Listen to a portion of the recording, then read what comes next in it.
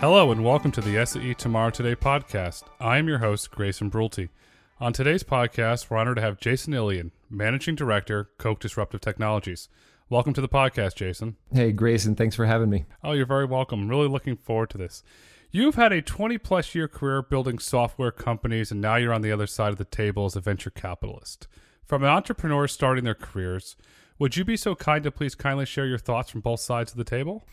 Yeah, so when you say a 20-year career, I'd like to say that means you have all the scars and bruises and everything else that it takes to build a company of any kind, much less a software company. You know, it's interesting. A lot of my friends were in what I called the first wave of building software companies, things like Friendster and Napster and other things. And at the time, when I left school, I started off on the investing side for a few years before I came over to start building software companies. And I had read all those great books, right, and taken all the right business classes. And while that somewhat gives you a sense, it doesn't entirely prepare you for what it takes of all the ups and downs, right? Every chart you see when you're an investor goes up and to the right. But if you're really being honest with yourself, that chart's going up and down and to the right and to the bottom, and you don't know how many sleepless nights you're going to have. And that's what building a company is really all about. And so it's interesting now that I've been an entrepreneur for kind of 15, 20 years, and now I'm on the investing side full time. You know, one of the things that I really appreciate when talking to great entrepreneurs is not only them setting out their vision, which we really want to understand, like, what's your vision? Is it disruptive? How is this going to be a platform that changes society and makes a difference? But we also want to hear, like, what don't you know? Like, where are you concerned? Like, where are the holes? We want a sense of intellectual honesty, because if you come and just feel like you got all of it figured out, then I'm struggling with, is that hubris? Is that you don't understand where your gaps are? And it makes it more difficult. And I would say when I was early in my entrepreneur career, you know, I used to think that the investors wanted to know that I had it all figured out. And I don't think that's the case. I think great investors see it as like, hey, we know this is a journey. We know there's things you don't know. And we know a lot of these companies aren't going to make it to the next level. So what don't you know? And besides the capital, what else do you need to be successful? And I think that's when it becomes real conversation and you start building real companies. It's a good point that you mentioned about having it all figured out, and you mentioned Friendster. So we're going to go back into the Stone Age of software, where back in time. And I remember I was working at Epic Records as part of Sony that time, and MySpace was the 10,000-pound gorilla, and then they got the investment from Rupert Murdoch at News Corp, and nobody saw Facebook coming on because MySpace thought they all had it all figured out. And it was really interesting how they stopped innovating, and then Facebook kept innovating and was completely able to overtake them. So that was an interesting point in history. And in Charles Koch's Good Profit book, he writes about his love of books and how the quiet nights he spent in Wichita reading helped prepare him to run the Koch Industries after his father Fred passed the reins over to him. As the founder and former CEO of Bookshout, what books have had a positive impact on your life and why? You know, it's a really good question. And, you know, I continue to learn from somebody like Charles, who is, to say he's an avid reader is an understatement, to say voracious. You go into his library, which I've had the luxury of going to see, and it's just wall-to-wall books, right? Floor to ceiling. And his son Chase said, yeah, and he's read all these, and you're thinking like, wow, and you believe it, right? Because he continues in his 80s to be this continuous learner, which has really just been for me something that's, you set it out there as a goal to be that continuous learner as well. And I've seen the great entrepreneurs as well as the great investors just continuously learn from other people around them. And so, you know, just some examples of things that I read, and I try to read a wide range. So like a book that I'm reading right now is a book called Range by David Epstein. It's the opposite of Tipping Point, where instead of focusing on one thing, the future is going to be run by people that have a wide range of capabilities. And, you know, one, I guess, I don't know if it's a trick or just something that I found to be really useful, is I have this thing called the book challenge. And what I do is I often reach out to 2 or 3 people that I respect at a time and say, hey, I will give you a book if you will give me a book in exchange. And our goal is that we both have to read it in the next 90 days and report back on what you think. And it's a great way to get somebody to really stretch you. So if somebody sends you a book on fly fishing in Alaska or the history of ants, you have to read it. And in return, if you send them, they have to read it. But what it does is it just expands your horizon, because I often find myself getting caught into reading on the worldview or a space that I believe in a lot, instead of expanding myself into other areas. And when I have friends that I respect that maybe don't share the same worldview or don't think the way I do, when they send me a book and I have to read it, it just opens up my mind to say like, hey, what else could really be out there and how else should I be thinking? And so I think that's what reading does for you. It expands your worldview. And I think that the book challenge for me has been helpful. And in fact, I was just trading text messages with a well-known investor the other day saying, hey, you want to exchange books? And he said, yeah, just send me one. So he has no idea what he's getting. I have no idea what I'm getting. But in the next 90 days, we'll be reading over two separate books that hopefully will expand both of our horizons and make us more valuable to entrepreneurs in society. And have those expanded horizons helped you as a venture capitalist? I think so. I mean, it's interesting because Koch Disruptive Technologies, our venture and growth arm here, is only 3 years old. So we're still kind of a startup in our own right. So when you say, will that make you better? We still don't know how good we are yet, right? I mean, it takes years and years to see what deals that you've done. Now, we believe we've invested in many great companies, and I've learned something from nearly every CEO that we have in our portfolio. But are we great at this yet or not? I think we need to be intellectually honest and say, we'll see. And we can continuously get better either way, that we want to invest in other companies and other technologies and other platforms and other industries, in things that we haven't seen. And to do that, you have to have a broad range of subject matter experts and entrepreneurs around you to really attack this space well. And your book club ties really well into Charles's always learning philosophy of how he encourages all the Koch employees to embrace creative destruction within the organization. Could you speak to how this philosophy, combined with Koch's market-based management system, impacts how Koch Disruptive Technologies invests? Yeah, that's great.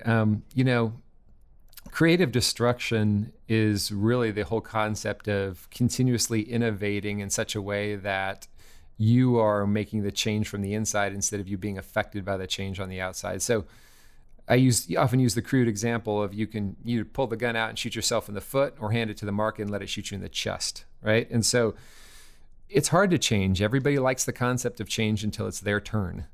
And big companies often struggle with this. So it's quite remarkable that Charles and the leadership at Koch have continued to innovate and change and build and draw new S-curves for companies as a private company that's now over $100 billion and still privately held, right?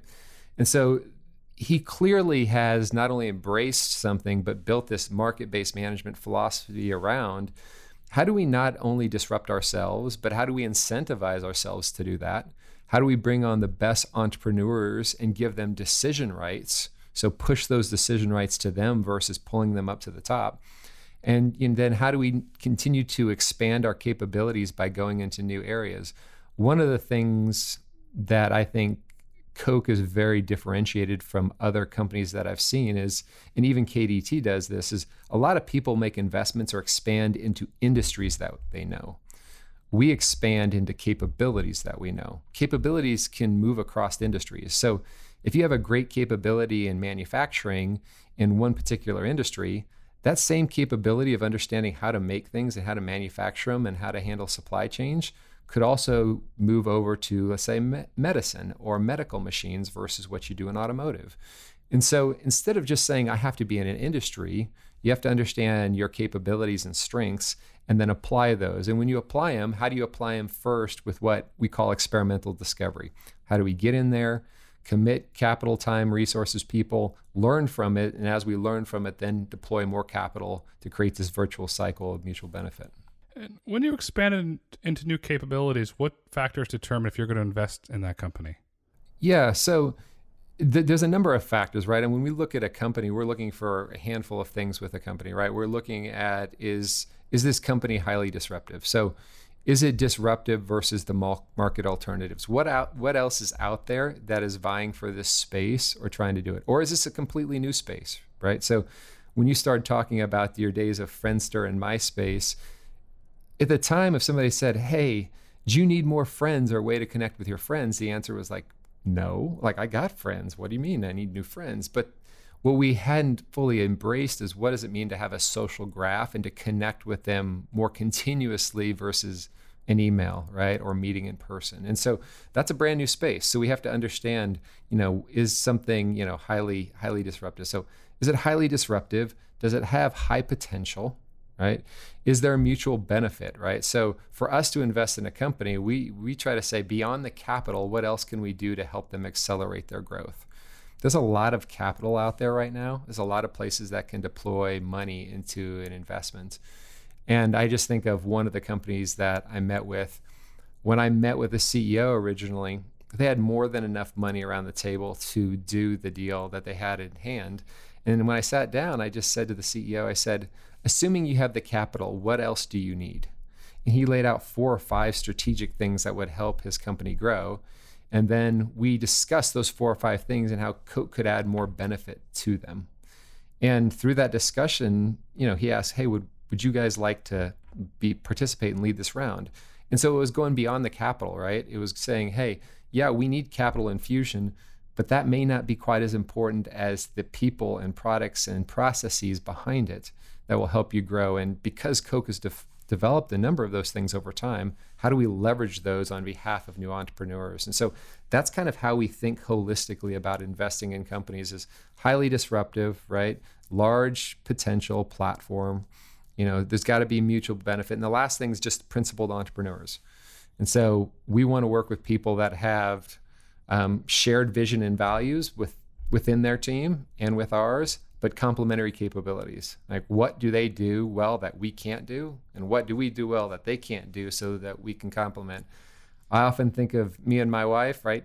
She's all the things I'm not, right? She's smart and good looking and I'm the opposite. So we complement each other. And I think it's the same thing in an investing relationship, is how do you look for those things that you're not? And in a more serious note of that is, if you are a great financial person but not a great technical one, do you have a great technical person on the other side to complement your financial or business acumen? And so looking for those capabilities, I think, is very important, not only in an early stage company, but even as you grow. You want people that aren't exactly like you. Do a lot of companies that are in discussions with KDT look at the strategic value of what KDT can bring to the table because of the vast holdings of Koch Industries, of opportunities to scale their business? It's been interesting. When we first started, we believed that the differentiating factor for KDT would be our strategic capabilities. And it's not only proven to be true, but we even underestimated it. And so what I mean by that is we've been able to invest with a number of companies and deals where there was a lot of great VCs and other great investors chasing the deal. But I think we had a chance to participate because of additional value we brought to the table. Because of all this, we built a capability inside of KDT called Coke Labs. And what Coke Labs is, it's the connective tissue that reaches across all the Coke companies to bring strategic knowledge, resources, people to the table to help our company succeed. So not only does KDT leverage Coke Labs to bring subject matter experts to the table to help us understand a deal, but as we progress into the deal and finalizing it and funding it, we then have people across all the Coke companies coming to the table saying, how can we help this company succeed? And you got to remember, Coke has many multi-billion-dollar companies, so we have subject matter experts that have seen lots of things, have lots of connections, and we try to bring those to bear and to help our companies. And I would say most of the companies in our portfolio have a handful, 4, 5, 6 strategic initiatives that Coke is trying to assist in. Now, this is totally at the company's disposal. They don't have to leverage us, right? It's an option for them.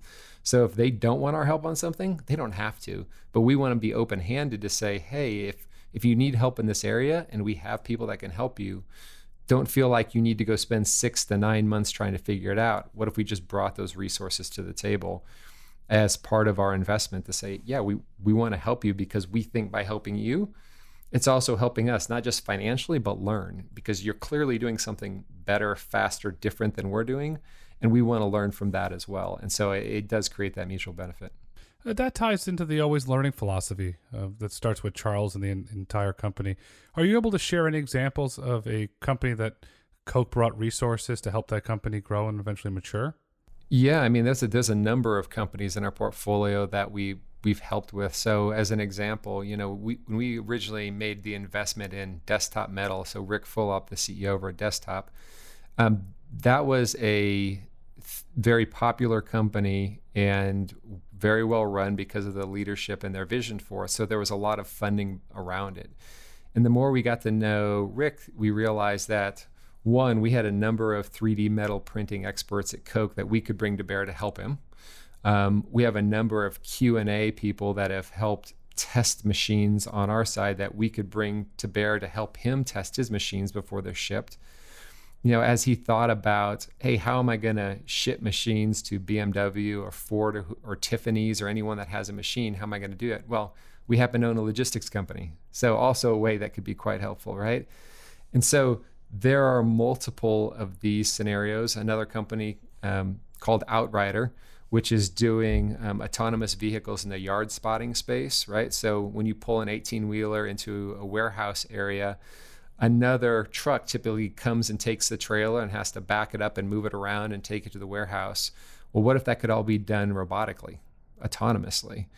Well, we're testing those things at our own warehouses in addition to investing in the company. And so we want to be beneficial like that. And does it help the company? Sure, because it helps the company prove out their technology, move faster with lower costs. But then we can also take it to our friends in the industry too that own other warehouses and say, this is working great for us. You guys should think about using this as well. And so that strategic benefit really plays across. And I would say in almost all of our companies to date, there is something that is creating a two-way door between the company and Coke Industries.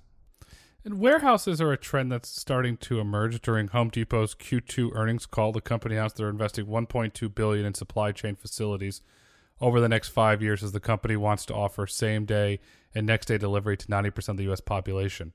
This announcement clearly demonstrates the growth of logistics. Could you kind of share some of more detailed thoughts on this trend? Yeah, I think about it from twofold. One, like the COVID situation and the pandemic, right? All of a sudden we start talking about, how do people work remotely and how do we have them spread out? Well, if you're in a lot of warehouse situations, other ones, you can be shoulder to shoulder in certain situations, right? So it's kind of created, or what I would say, it's leaped us 3 to 5 years into the future about accelerating our innovation. So one is I think COVID's accelerated this. The second piece is at KDT and across Coke, we're always thinking about how can we give people better jobs? So it's not about replacing people with technology. It's about how do we give them better jobs? So instead of just saying, hey, we want to have a robotic forklift and we're going to get rid of the person that's doing the forklift, the question becomes is, if we can do a robotic forklift that's coming off a autonomous yard spotting and we can use cameras and computer vision to keep an eye on this and robots to move it down the supply chain, then we can take these really great hardworking people and deploy them in other areas that continue to expand our capabilities. And that's the way we think about it, is saying, hey, the combination of COVID, strained international relationships with certain countries, because now we need to make sure that we have those materials and products and supplies in our own country, and just the ability to move goods and services around our country is completely changing logistics and supply chain. And I think that goes all the way from, making it to shipping it to tracking it. And that's stuff that Coke does today, but we want to get better at that as well. And so I think Home Depot is just one public example of it. But I think behind the scenes, you're seeing a lot of robotic companies changing the industrial landscape, helping us think about IoT and tracking, keeping an eye on things from computer vision and separating, as well as safety. And so there's a lot of these various components that play together. It's not something that's going to be solved overnight. It's something that you have to iterate on. And I think that coming back to the idea of As we move into the third wave, or what Steve Case calls the third wave of technology hitting more traditional industries, these timeframes will be longer because it takes longer to disrupt a manufacturing one than it does to write an app for your iPhone. But it will also have more significant impact long term. And having significant impact, we're currently going through the COVID-19 pandemic, and there's certain companies that are panicking, and there's other companies that are leading. And you're very fortunate to have Charles Koch as your leader, because he's clearly demonstrated an exceptional leadership. And I love to get some insight on this. It's been said that Charles has empowered a team inside of Koch nicknamed Charles Generals to make more investments, and this seems to be a page right out of Good Profit, as Charles is empowering individuals during a time of chaos. Is this true? And if so, could you speak to it? Yeah, that's a good question. So I don't know if they're called Charles Generals or not, although I would certainly give any of them the general title because I respect them that much. But one thing I saw during the crisis and when it happened, and I'd read about this in business books, but I'd never actually seen it in action, was when things started happening in March and they're shutting down businesses and people are panicking and we don't know about school, and I can go so far as to say we don't know about college football right now, which we're not going to solve that here, but I really will miss college football if it doesn't happen. What Charles did is he brought his leaders into a room, and instead of pulling decision rights up to himself and to a few others and saying, okay, hey, everybody's panicking, we've got to centralize the decision-making process, he did the opposite. He took these decision rights and pushed them down to his leaders and said, now's the time for y'all to make more decisions, which is exactly what you should do. It's just not what people typically do. When people panic, they pull things closer to their vest because they want to be in control. So people don't like to be out of control. So typically, just human behavior-wise, we pull things closer to us. He did what any great leader will truly do, is saying, great, let's talk about this, but I want to push additional decisions and rights and strategies to our teams so they can go make the decisions on the front line. And I think that's so key. When you empower great people and they've earned that right to make good decisions, over time, you're able to expand what you do in a meaningful way. One, I think it builds a great amount of rapport with your people because they know they're trusted and they're being allowed to make decisions that they know something about. And so you attract and retain the top talent. And then I also think it just allows you to grow your company in ways that you wouldn't have been able to otherwise if you had to have all the decisions, thousands of the decisions that get bottlenecked with a few people. Instead, they're being spread out to the people that do have the best knowledge and understanding to make those decisions.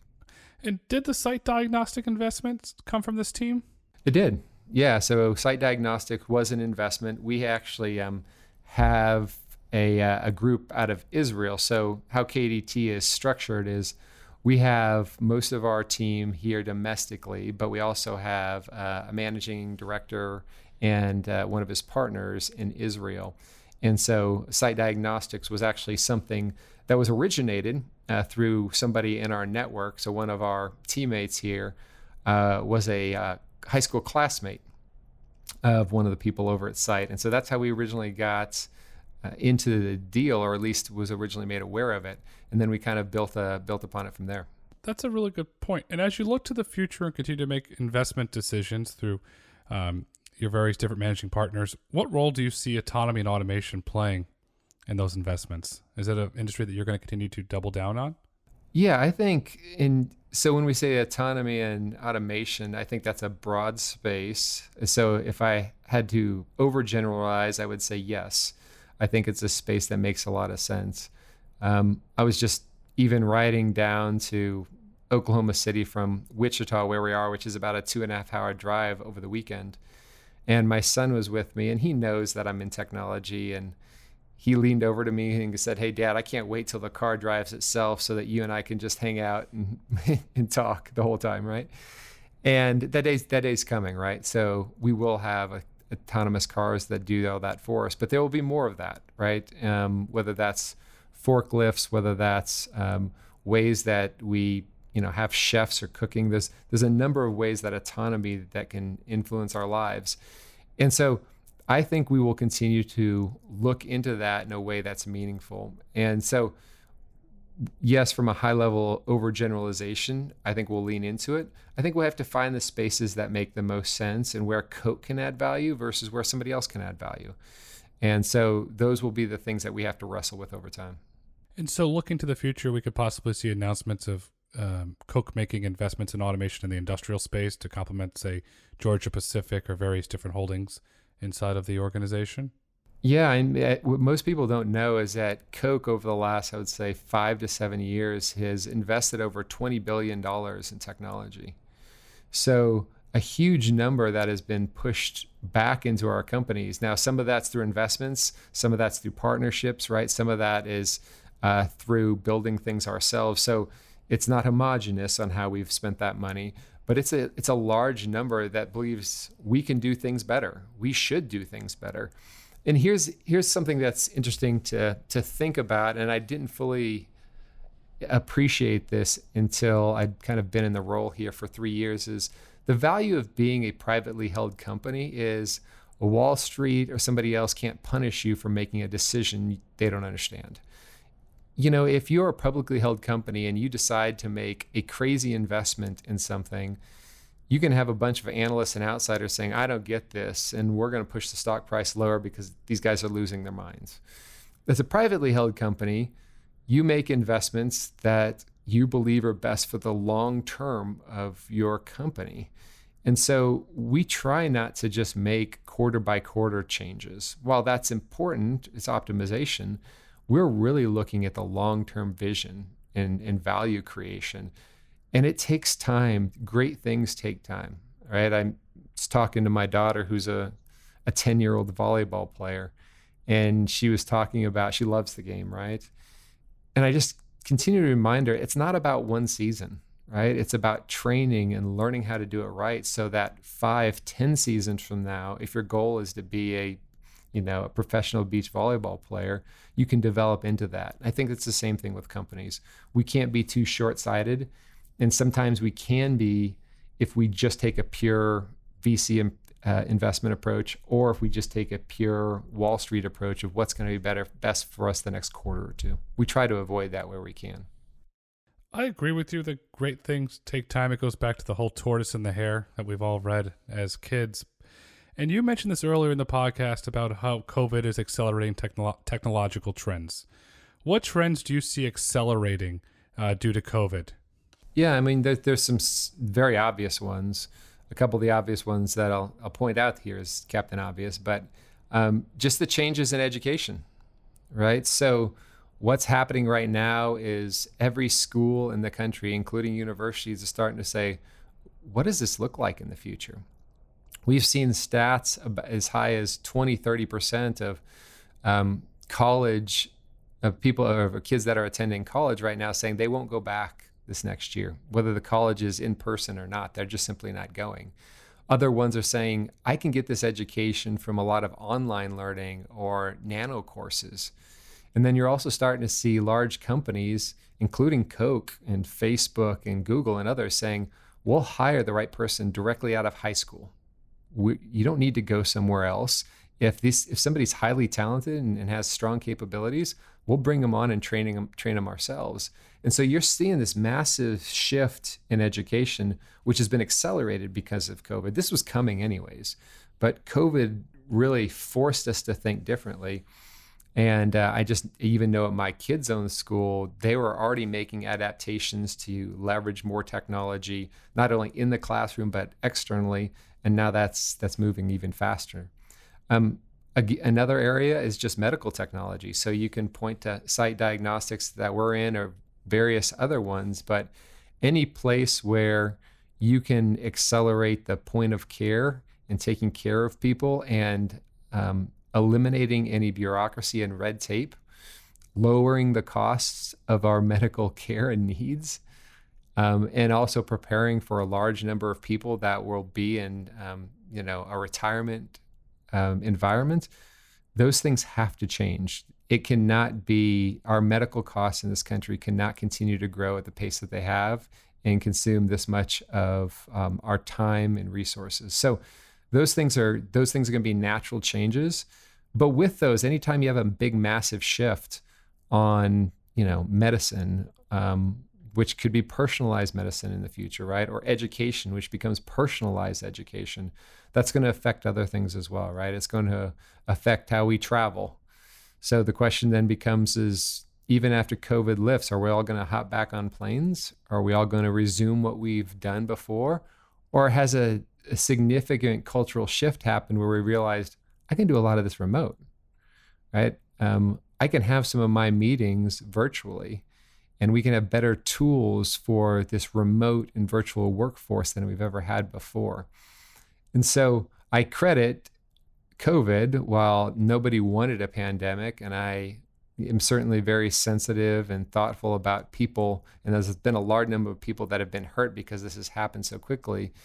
I think long-term what it's going to do is it's going to accelerate us as a society to look at some good long-term trends that will lower our costs, but also allow us to be educated, our healthcare taken care of, our job security increased. I think those things will come, but there's going to be a bumpy road in the middle. As companies such as Coke hire individuals directly from high school, what impact will that have on higher education? Yeah, so I think higher education, and I'll break it down to very simple terms from my simple mind here. Higher education or lower education, right? There's going to be a blurring between the two.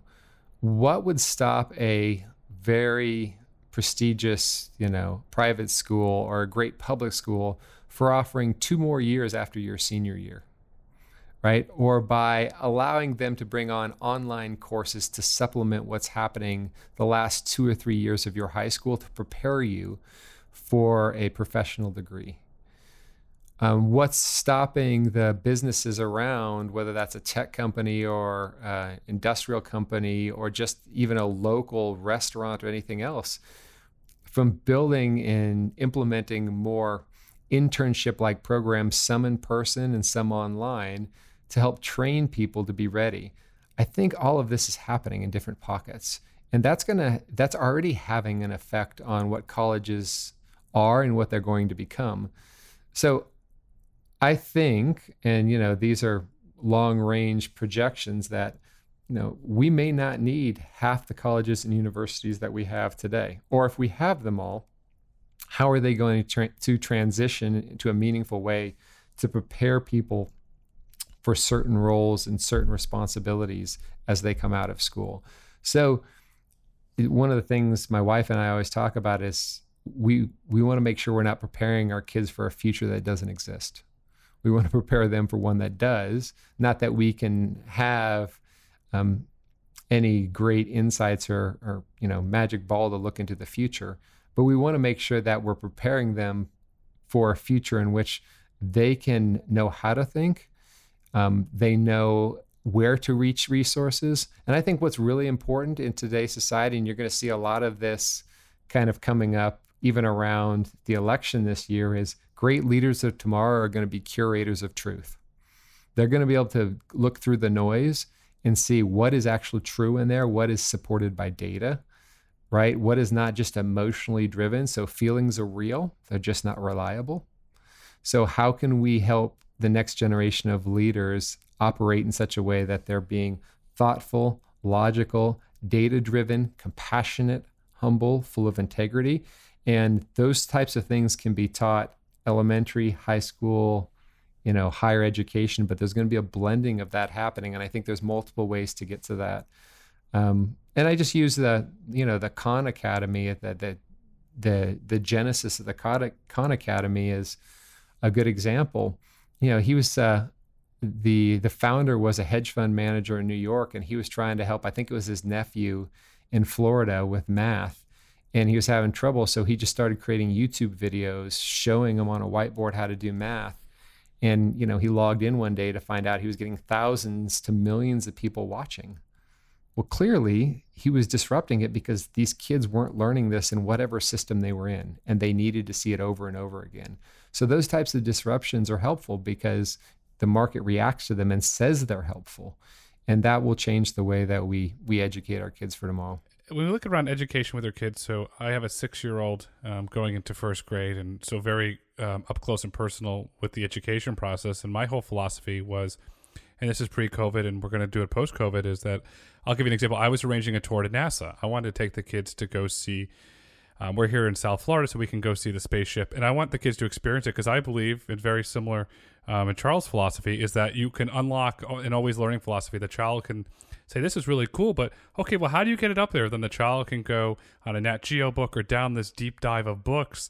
And next thing you know, they can go on to become a scientist or work for NASA because you unlock that ability in them. I think that as we go into that education, if you unlock that ability in a kid, say in kindergarten, first, second, third grade, it can change their entire life. And as they grow up, and then maybe perhaps somebody at Coke calls them up and says, you have this incredible talent. We've heard about the science papers that you've written or what you did in your science fair. And then they go into Coke and they go through this entrepreneurship program. It could just completely change their lives. And you didn't mention this, but I think it's really important to mention. If that child decides to join Coke Industries, for example, they're not straddled with $400,000 or $500,000 of debt. Right. And that's completely changing the game. You're a well-paying company that's giving them a well-paying job. Yeah. It completely changes their game. Absolutely. And if we look and we multiply that over the economy, that's going to get really interesting over time. Right. And I think what you're doing in parenting, there's a couple things that I think both as parents, but as schools, we have to embrace, because I think it really is the future, is one is, how do you make that moment of going to NASA or whatever a teachable moment, right? You can create that in the moment situation of saying, oh, wow, that's not only is that cool, how'd they get that off the ground? And now we have these, pocket computers you can pull out and help them research real quick. Well, did you know this is how you create jet propulsion? I just had a situation with my kids this weekend that were riding in the car, and my youngest, who's 8, is really into the Avengers, right? The movie, like superheroes, all that fun stuff. But he's also learning how to play piano. Well, he's often seen piano as something that he has to do, not something that he gets to do. And I said, so you really liking the Avengers? He's like, yeah, I love the movie. I love the theme music. And I said, well, you can play the Avengers theme song on the piano. He's like, no, you can't. And I just pulled up YouTube and I played it in the car for him, and his eyes just lit up, right? And we downloaded sheet music, beginner sheet music for Avengers, because all of a sudden he started to see the possibility. What could I do? And so we need to inspire our kids, right? We need to use the in-the-moment teachable moments to inspire them. What could I do? And then as we start to give them the tools, then step back and see what they do with them, right? Because the great entrepreneurs, the great leaders will take those and do even more than we ever expected with them.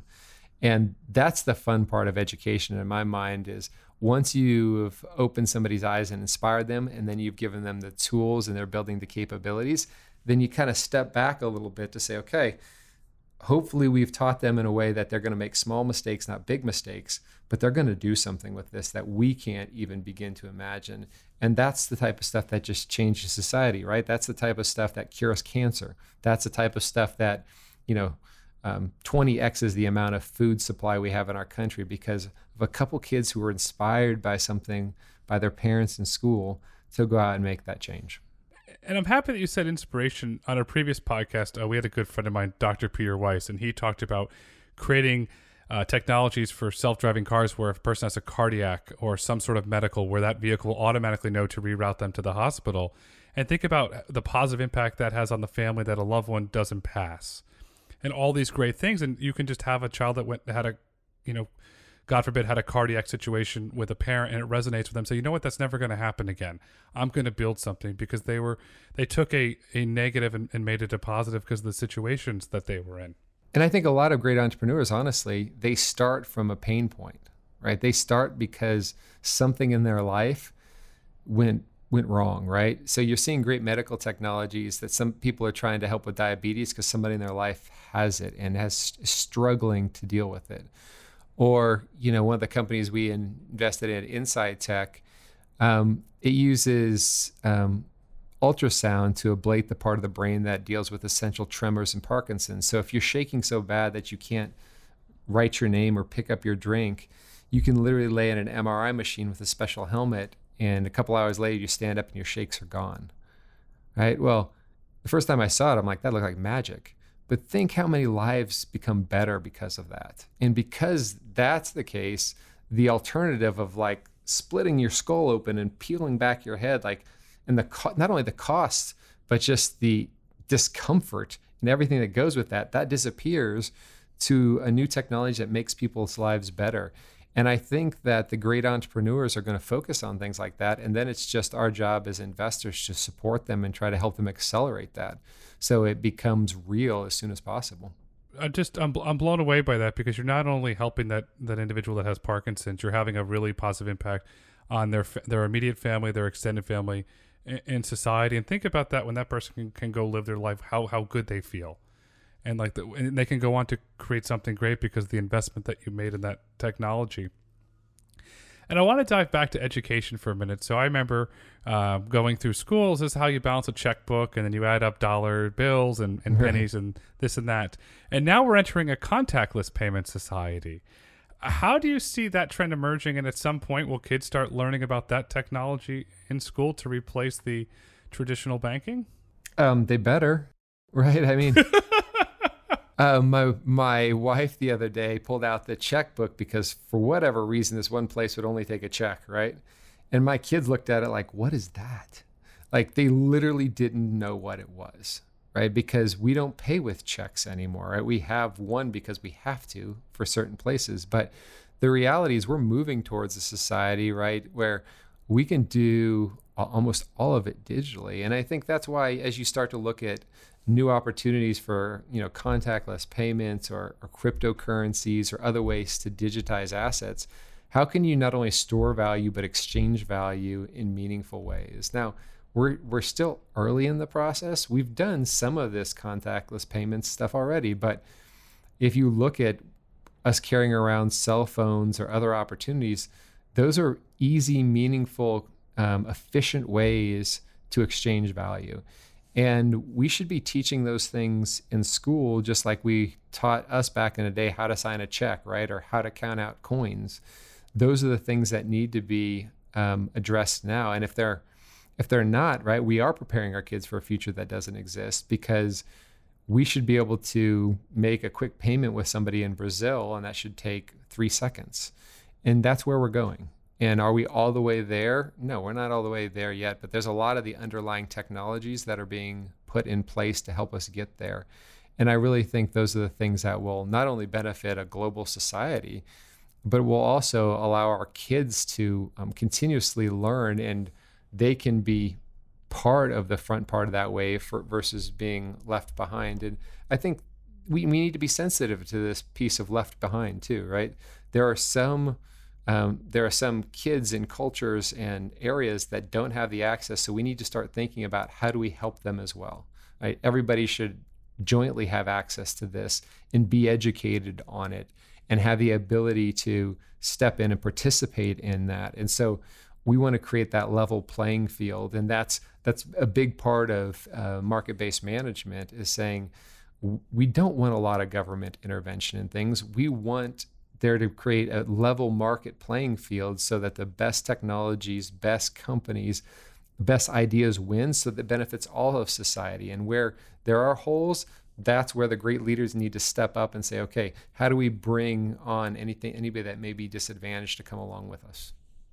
That's a really good point, because I was trying to get with the Boys and Girls Club of Las Vegas to bring in self-driving cars to underprivileged areas of Las Vegas and Henderson to allow those children. I said, this gentleman was a former NFL star, and he was saying that all these kids want to do, they want to be Deion Sanders, they want to be one of these football players. And I said, but what if I brought a self-driving car there? And he's like, oh, that's cool. And he said, that's cool. But he said, you know what you got to explain to him? If you build this technology for a self-driving car, you can own the football team. And when we talk to these kids and they understood that mentality, you don't have to be a basketball player, you don't have to be an NFL star. Technology can take you. It just changed the game. And we had this virtual conference with them, and hopefully at some point we'll be able to take a vehicle there, because you just unlock that incredible talent that those individuals didn't have exposure to. Well, you're bringing up this such a great point of, one, casting vision. What's possible, right? What's possible for our kids? But by the way, we shouldn't forget that as adults, because sometimes we get very myopic in doing our day jobs of what's possible for us. I don't believe the adage of, an old dog can't learn new tricks, right? If I become an old dog and I can't learn new tricks, then it's time for me to be glue, right? I need to be able to learn new tricks. And I think we can continue to paint a vision and inspire people so that they can learn and understand what's your comparative advantage. Like, what is Grayson really good at? What is Jason really good at? And help us develop those areas, because then those can play in lots of different ways. Is we don't just have to be a football player or a doctor. There's 150,000 things in between there that we can become, and we need to embrace the skills that we have to be good at whatever that role is. And if you would have asked somebody 20, 30 years ago, you're going to be a graphic designer, or you're going to be a software engineer, that didn't even exist, right? Because we didn't have those level. You're going to be a mobile engineer for the iPhone. The what? The huh? Like that, you wouldn't even get there, because that role didn't exist, because we didn't continue to innovate and grow yet. And so I think we're going to be shocked, the next generation too, of some of what their titles and roles are going to be, that we're going to look back and say, I didn't see that coming. Apple constantly continues to innovate, and they recently brought Mobi to turn iPhones and iPads into payment terminals using NFC.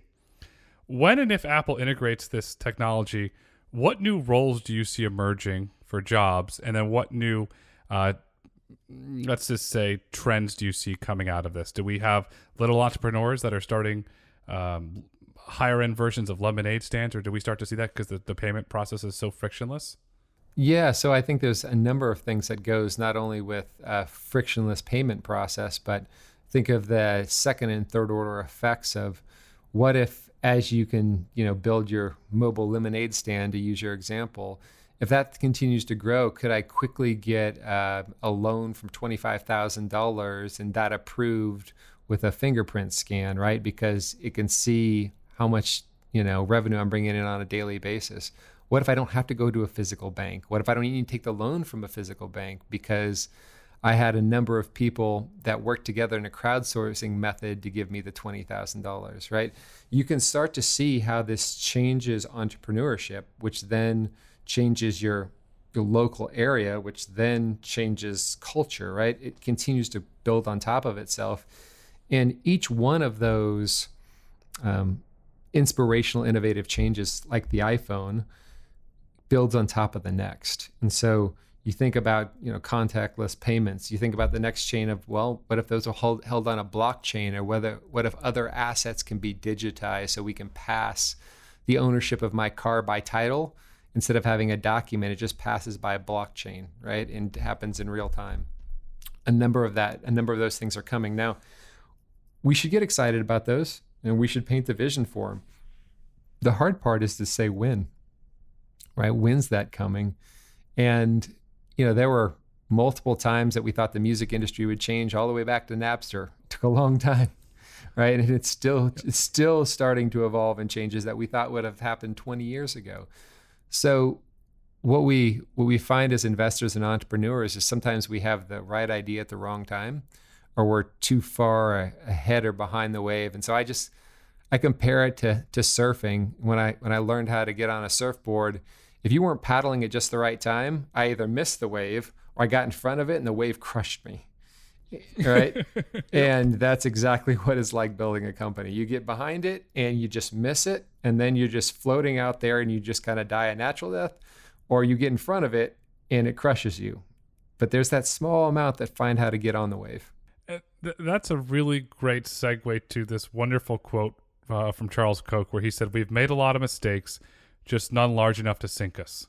As a venture capitalist and as a surfer, you take a lot of risks.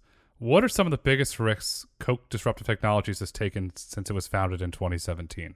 Yeah, well, so first of all, let's hope I'm a better venture capitalist than I am a surfer, from watching how I got up on a board the first few times.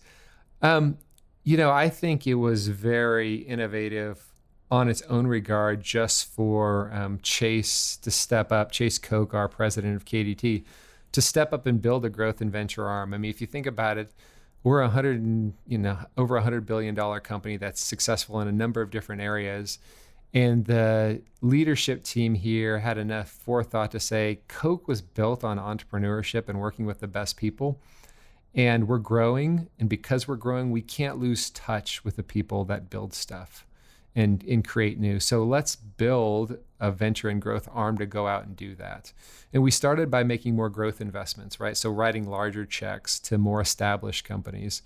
But as we continue to grow, we said, okay, let's continue to grow earlier to a place now that we can invest very early in a company and bring capabilities to them in addition to the capital to help them grow. And so the fact that they're willing to put their money where their mouth is to say, hey, innovation is important, entrepreneurship is important, and it's so important we're going to invest our own dollars domestically and anywhere in the world, that's they're absorbing risks to go do that.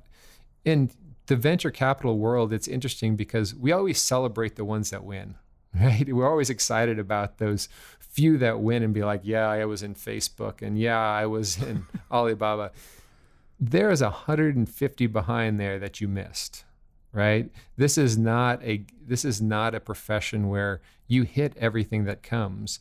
Now, we want to believe that we get better at screening and diligencing and doing deals, but if something, the best ideas are not the most obvious ones, right? The best ideas are ones that you don't know if you're on the front of your chair or the back of your chair, and you're kind of like, okay, is this guy brilliant or is he crazy?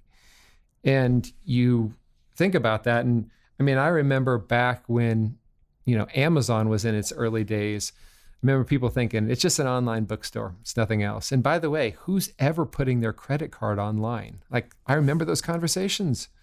Yep. I remember the conversations on the iPhone. If you don't remember this, where it has no buttons.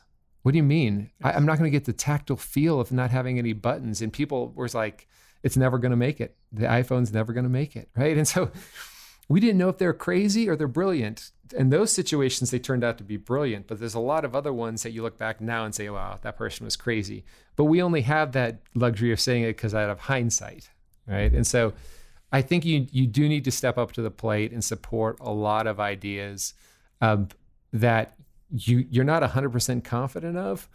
And I just had this conversation with one of my friends who is the first investor in Zoom. So Zoom's got a little bit of use over the last pandemic days, right?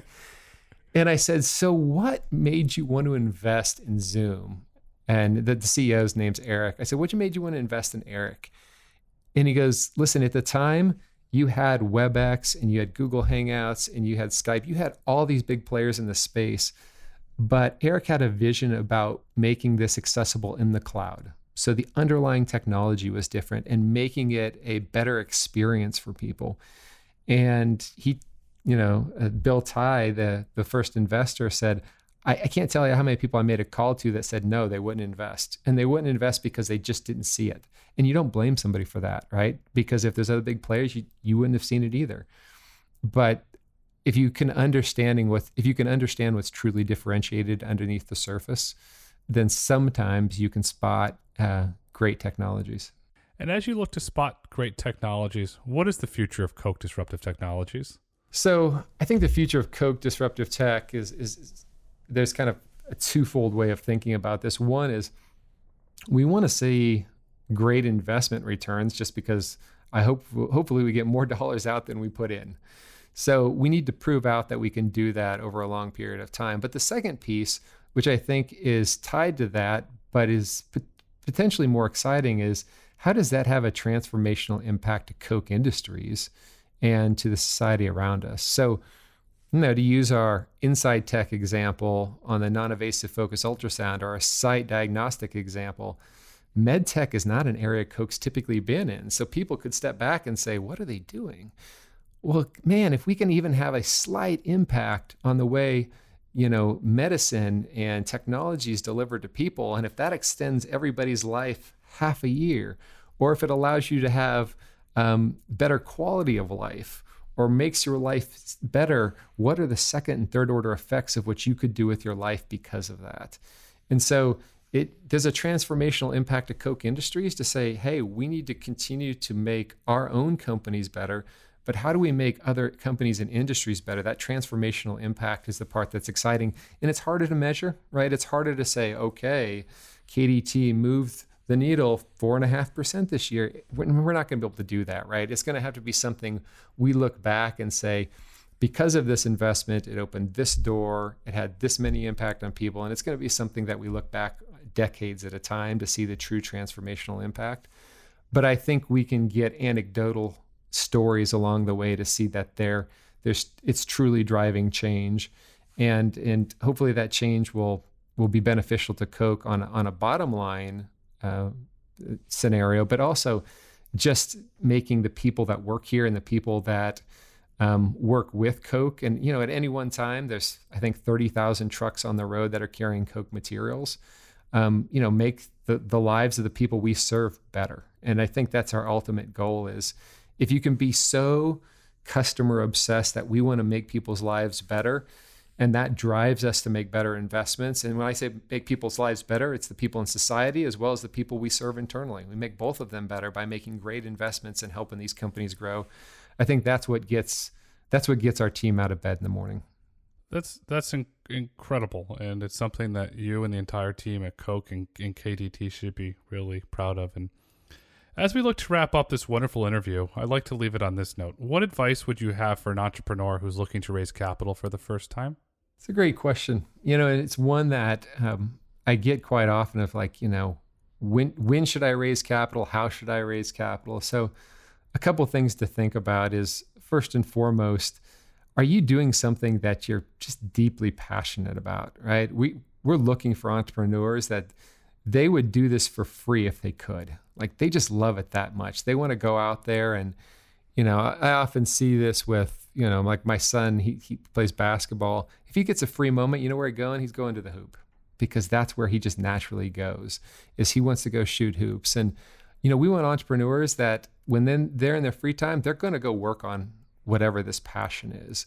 So we want people that are just, they're obsessed with what they're doing. And there was a commercial that came out not too long ago that said, obsessed is just another word for awesome, right?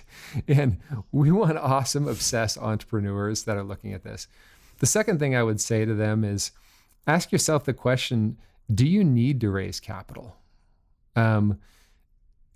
There are certain situations that if you have a truly transformative big idea that you're going to need certain capital, but do you need it as soon as you think you do? How much traction can you get? How can you prove out your use case scenario? How can you grow some of this without capital? And that won't always be the case. If you grow fast enough, you will need it. But as an ex-entrepreneur, I often think of how can I grow this as fast and as far as I can without too much additional capital, so that I can continue to sit at the helm and kind of control the rounds of financing that come my way. So that question you have to ask yourself is, do we need the capital at all? And then the third piece is, and this is, even though I say it's the third piece, it should come really early in the process of how, and even more important than the capital is, how do you get the right people around you? Sometimes we ask ourselves the question, hey, I need the capital to make this happen. Well, if I'm the one that you're coming to pitch on the capital, my question is going to be, do you have the right people? Are you already pursuing, are these people already bought into your vision that, hey, if the capital and the thing's there, you have the right people to go do this? Or have people believed in it so much that they've already volunteered their time to start helping even before the capital's there? Because there's nothing better than the heart of a volunteer. When somebody's willing to put their own time against it, even when they're not getting compensated, they believe in it a lot. And so we're looking for those types of people. And so, we want to hear from great entrepreneurs, and I think we do hear from great entrepreneurs a lot. But I think that they also need to understand, what am I building? Am I trying to build out a giant platform, or am I also just trying to build a lifestyle company? Meaning, there's great lifestyle companies that could serve the Wichita market or the San Fran market or the Miami market, but they're not going to be any bigger than that. And they don't have to be. There's nothing wrong with just serving the area in which you live. And you can have a great thriving business where your family benefits and the society benefits and, the area around you benefits. It doesn't have to be a giant international business. And we need those entrepreneurs. But for the venture world, if you're going to go raise venture capital, that type of money is typically looking for something that is going to be on a larger scale, right? Something that serves everyone in the US or a global market. And what I always tell entrepreneurs, just be careful what you ask for. Because you take venture money, they're expecting you to grow, which means there's long days and nights and pressure because you have other people's money that you're putting to work. And you're taking typically more risk along the way to get there, which is a fine thing to do as long as you understand that that's what you're doing. And that's a wonderful way to wrap it. And as we've heard on this brilliant interview with Jason, the best ideas are not necessarily obvious ones. Great things take time. And Koch Industries is making the lives of society better, not just for their employees, but for all individuals in society. And Jason, I thank you for this absolutely wonderfully awesome interview. And thank you for taking so much time with us. Very generous of you. Thank you. No, you're welcome. Thanks for all you do, by the way. You guys' podcast is great. Oh, thank you so much. Thank you for listening to SAE's Tomorrow Today podcast. If you've enjoyed this episode, please kindly rate it, share your feedback, we love comments, and subscribe on your favorite podcast platform. For more information on SAE and SAE podcasts, be sure to visit sae.org/podcast and follow SAE on social media at SAEINTL on Twitter and Instagram, and at SAE International on Facebook and LinkedIn. SAE International makes no representations as to the accuracy of the information presented in this podcast. The information and opinions are for general information only. SAE International does not endorse, approve, recommend, or certify any information, product, process, service, or organization presented or mentioned in this podcast.